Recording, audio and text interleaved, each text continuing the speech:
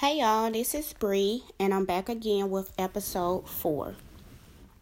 So this may be one of my longest episodes. I'm gonna try to keep it as short as possible, but I feel like it's one of the most important things that I will be sharing with you guys.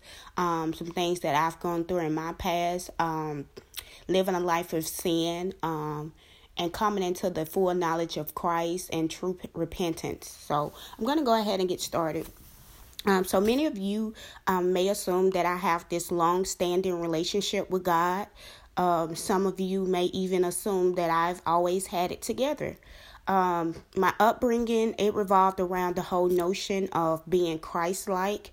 I was raised in the church, but just like many of you, I strayed away, curious to see what appeared to be this spectacular new era of life, an era that I later realized was only leading me closer and closer to destruction. So here's an overview of my teenage years, leading up to my early adulthood.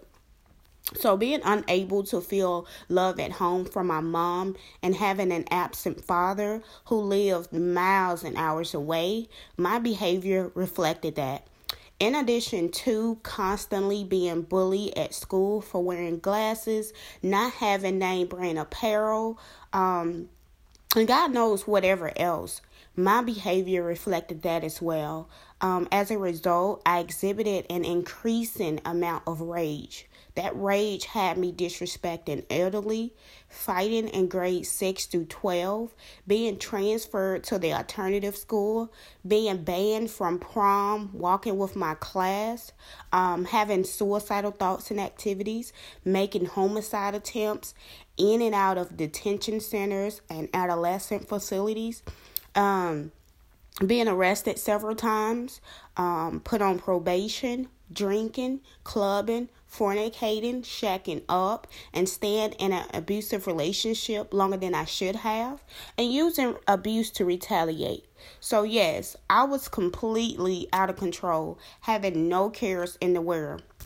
It wasn't until summer 2011. I was almost done with junior college. I was engaged at the time, trying to figure out life. One day, my Aunt Brenda, may she rest in peace, came to visit me at my ex's house. She gave me scriptures to read. She told me to pray, and she encouraged me to start back attending church. I was hesitant at first because I felt as though God hated me for the many sins that I've committed. But due to her being one of the few family members that I respected and listened to at the time, I took her advice and I started them all. Over time, I started noticing a difference in my attitude.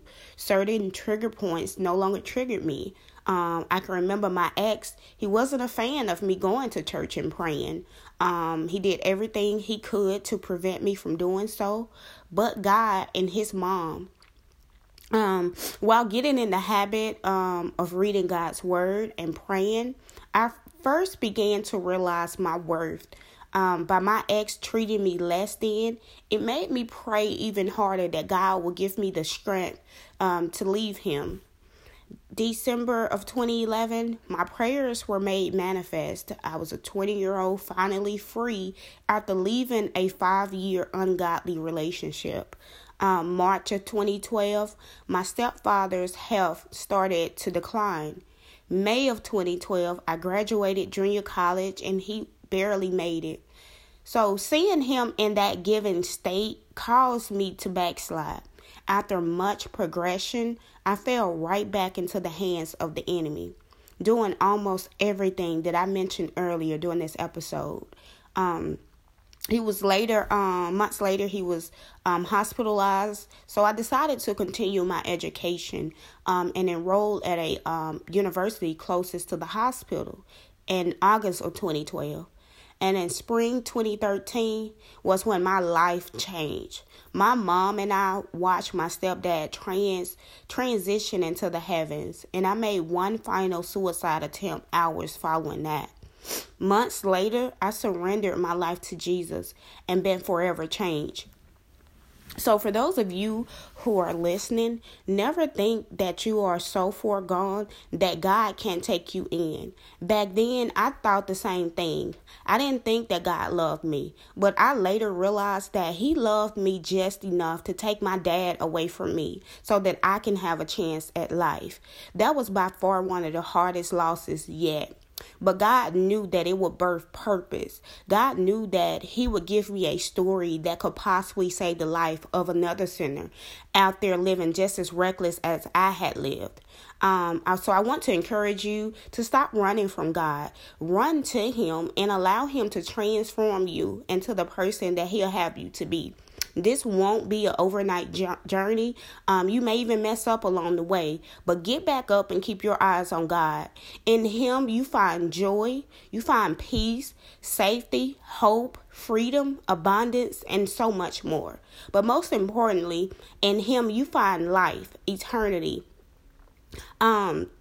Each one of us, we have a choice as to where we will spend eternity. The Bible tells us in Romans 14:11 that every knee shall bow and every tongue shall confess. So me personally, I don't want to live a life contrary to those specific instructions stated clearly in the Bible and die and have to stand before God and he tells me to go away for he never knew me. I want that long white robe and I want that crown and for God to look at me and say, "Well done, my good and faithful servant."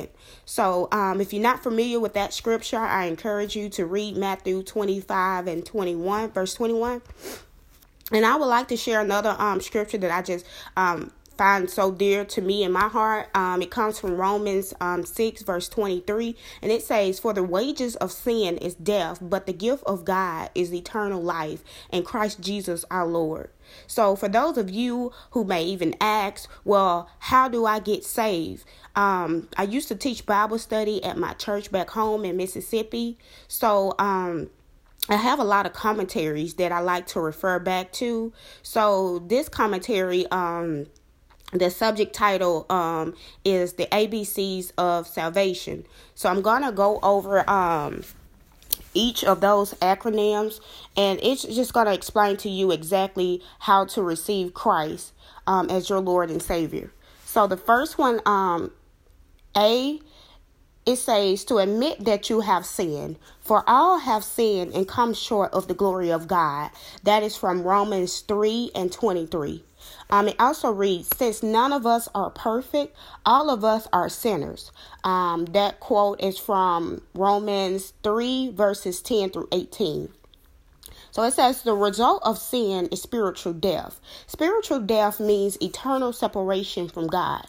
By God's perfect standard, we are guilty of sin and therefore subject to the punishment for sin, which is separation from God. So admitting that we are sinners and separated from God is the first step of repentance, which is turning from sin and self and turning towards God. The second thing, alphabet B, says, believe that Jesus Christ died for you. It says in the Bible, John 3 and 16, "For God so loved the world that he gave his only begotten Son, that whosoever believeth in him should not perish, but have everlasting life." Believe in Jesus Christ as God's Son and receive Jesus' gift of forgiveness from sin. God offers us salvation. Although we have done nothing to deserve his love and salvation, God provided salvation for all who would repent of their sins and believe in Jesus. And last but not least, alphabet C, it says, confess your sin to God and then confess that Jesus Christ is Lord of your life. Romans 10 verses 9 through 10, it reads, "If thou shalt confess with thy mouth the Lord Jesus, and shalt believe in thine heart that God hath raised him from the dead, thou shalt be saved. For with the heart man believeth unto righteousness, and with the mouth confession is made unto salvation." So confess your faith in Jesus Christ as Savior and Lord to others. So again, ABC ABCs of salvation. Again, admit that you have sinned. That is the first step. Step 2 is to believe that Jesus Christ died for you. And finally, step 3 is to confess your sin to God and then confess that Jesus Christ is Lord of your life. So I hope that this episode encouraged you. I pray that for your salvation in 2020. Trust me, you won't regret it. Honestly, for me, the only thing that I regret is not coming to the knowledge of Christ sooner. That is one of my biggest regrets. But I'm glad that I'm finally there now. And nevertheless, if you have questions and or you need a accountability partner, I will be delighted to help you get started. Just send me a DM on Facebook if you and I are friends or if you're following me. And you can also email me at BriannaThompson09@yahoo.com. I look forward to hearing from you and encouraging you on this new journey. I'm excited for you and all that God has for you in this year.